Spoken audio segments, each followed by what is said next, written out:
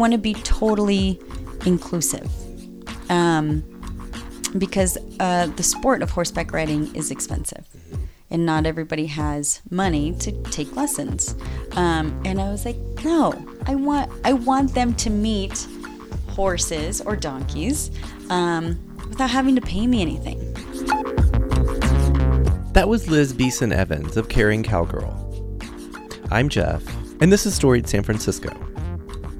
Every week on this podcast, you'll hear from therapists, writers, artists, and other San Franciscans, telling stories, sharing personal histories, and trying to put into words what makes this city so special.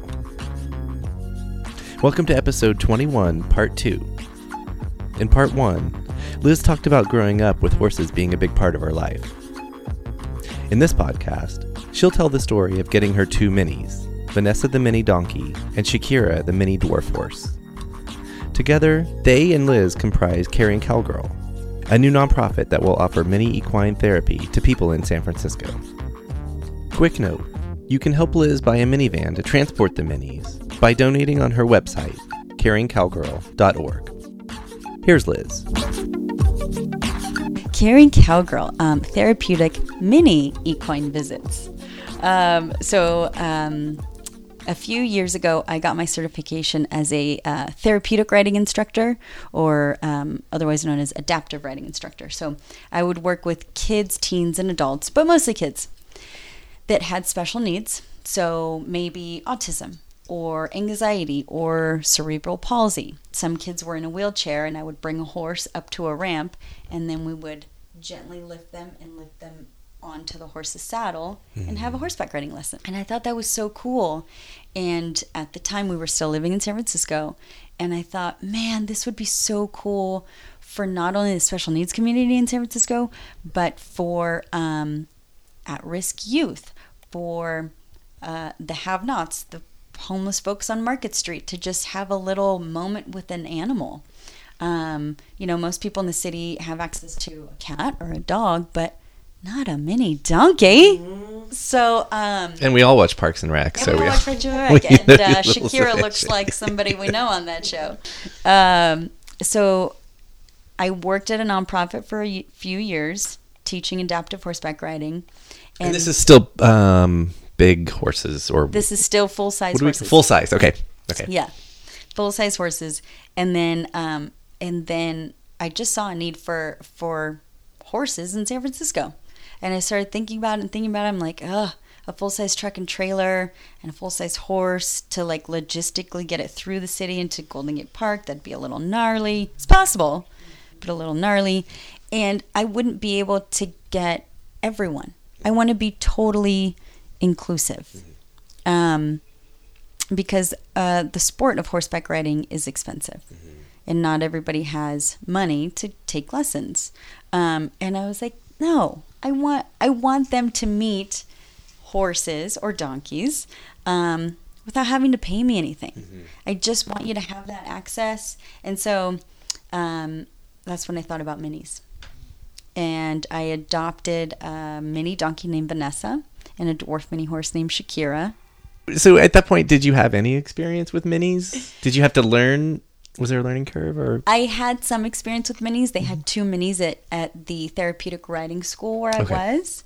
But they were just, we call pasture pets. You just looked at them because they were cute, and that was it. You couldn't handle them. I mean, you could, but they weren't very obedient. When I got these minis, I didn't know their background because they had been saved from a kill pen. Right. Which is where they auction off horses, big and small, to meat buyers. 20% of the horse meat consumed in Europe by humans comes from American horse meat. And then what? So, anyways, this is so off topic. I'm just curious. Where, what else? Dog food or? Dog food. I don't know if this is still true, but when I was younger, it was well known that horse meat goes into glue, into dog food. For some reason, I thought that was hooves. No, that's gelatin. Oh, that is possible Gelatin is made from horse hooves or goat hooves or something. And then I think I also heard a rumor that like some fast food joints were always putting horse meat instead of beef. And the fast food that like the kids you don't like go to. That's where it's like kangaroo meat and whatever. But yeah. So you had a little bit of experience, and then how did you find on Craigslist? No, just kidding. I did my research. I did not want to go and buy a couple of minis because I know that there are a lot of kill pins in the United States still that sell to meat buyers. And I thought, I'm sure I can get a cool little couple, right? A cool little matching couple. I wanted a matching couple, you know, being the same height and same color. And so I found a rescue called Fairy Tale Farm Mini Rescue in Gilroy. And I went with my friend Magda, and I said, Magda, do not let me go home with any minis today. We're just here to look, right? You don't want to get excited the first day. And we looked at about 30 mini donkeys and mini horses, and I took 1,000 pictures, and there was a bunch of really cute, sets, if you will. But I just didn't feel it. Yeah. I wasn't vibing with any of them, so to speak. So we were starting to leave, and the director goes, oh, wait, I have this other barn. Our neighbors let us keep some of the rescues there because there's just so many that we keep getting. We don't want to turn anyone away, but they're kind of an odd couple. And my ears perked, and I was like, oh. And we turn the corner, and I see basically like from their hooves to the top of their ears, so with their little head, standing up, they're about 3 feet tall. So I see this gray 3 foot tall donkey with like super tall ears. It's like half her height, right? And a short, very round dwarf mini horse with crazy blonde hair. And I was like, I'll take him. Yeah. So then we spent the next, hour or so just hanging with them, checking out their temperament to see if they liked people, because I needed them to like people if I was going to visit people in the city and have cars blaring and sirens going and people just reaching out to touch them because they're so cute, and I would too. So they passed the test. They passed the temperament test. They love people. I picked up each of their little hooves, and they were totally okay with that. I made funny sounds with, like a garbage bag behind them, and they didn't kick out, because that's important. You want to make sure they're not going to kick out at anybody. Many can still do some damage. Many can still do some damage. So they passed all the tests, and the rescue wanted to make sure that they were coming home to an appropriate place to live, which I totally respect. So yeah, a couple months later, actually 9 days before our wedding, they came to live at the ranch. And then I got married, and we went away on a month-long honeymoon, which was fantastic. But I was like, oh yeah, I have these things at home now. And I just started a nonprofit, and I better get myself organized.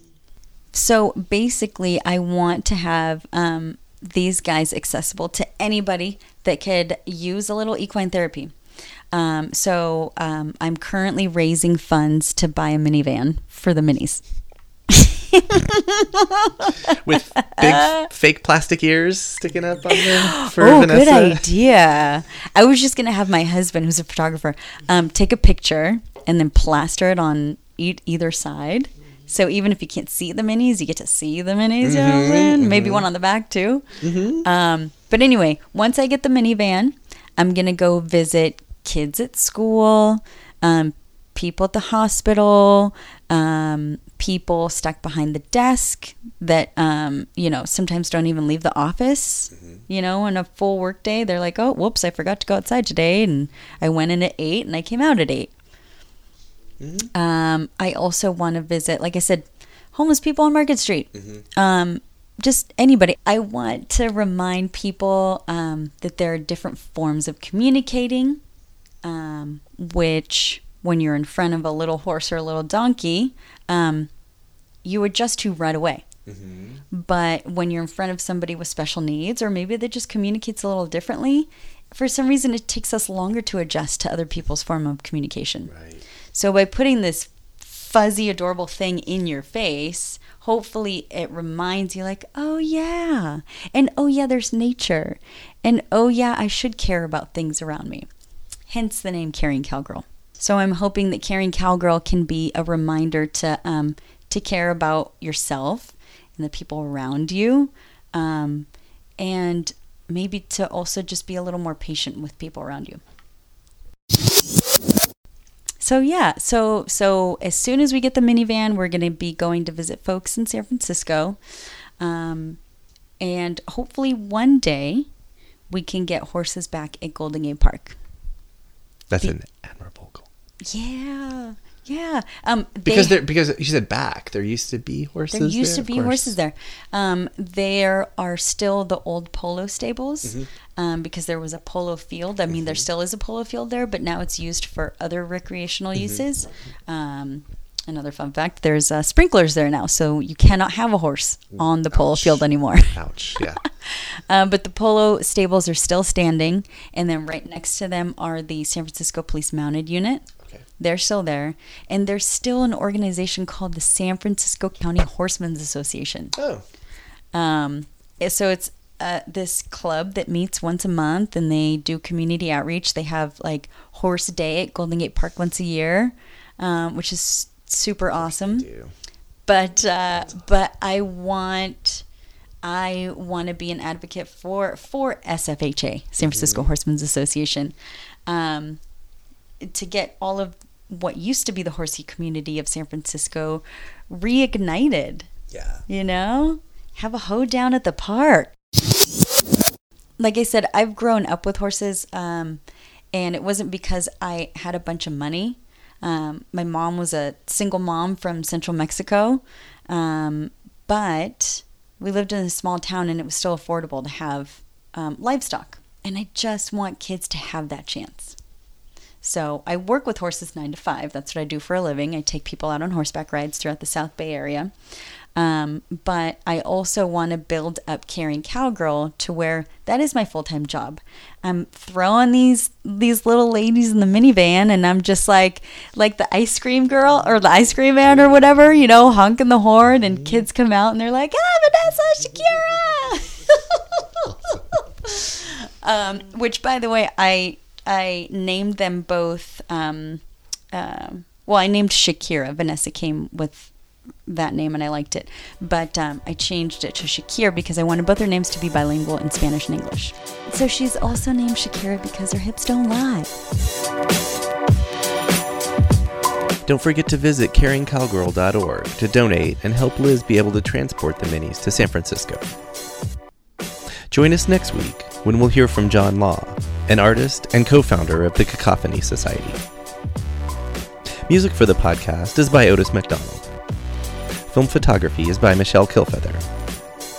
You can follow us on Facebook, Twitter, and Instagram to stay up to date on everything we do. Find all 70 episodes on our website, storiedsf.com, and wherever you listen to podcasts. If that happens to be Apple Podcasts and you have a couple minutes, please rate and review the show for us. Send comments or suggestions to storiedsf@gmail.com. Thanks for listening.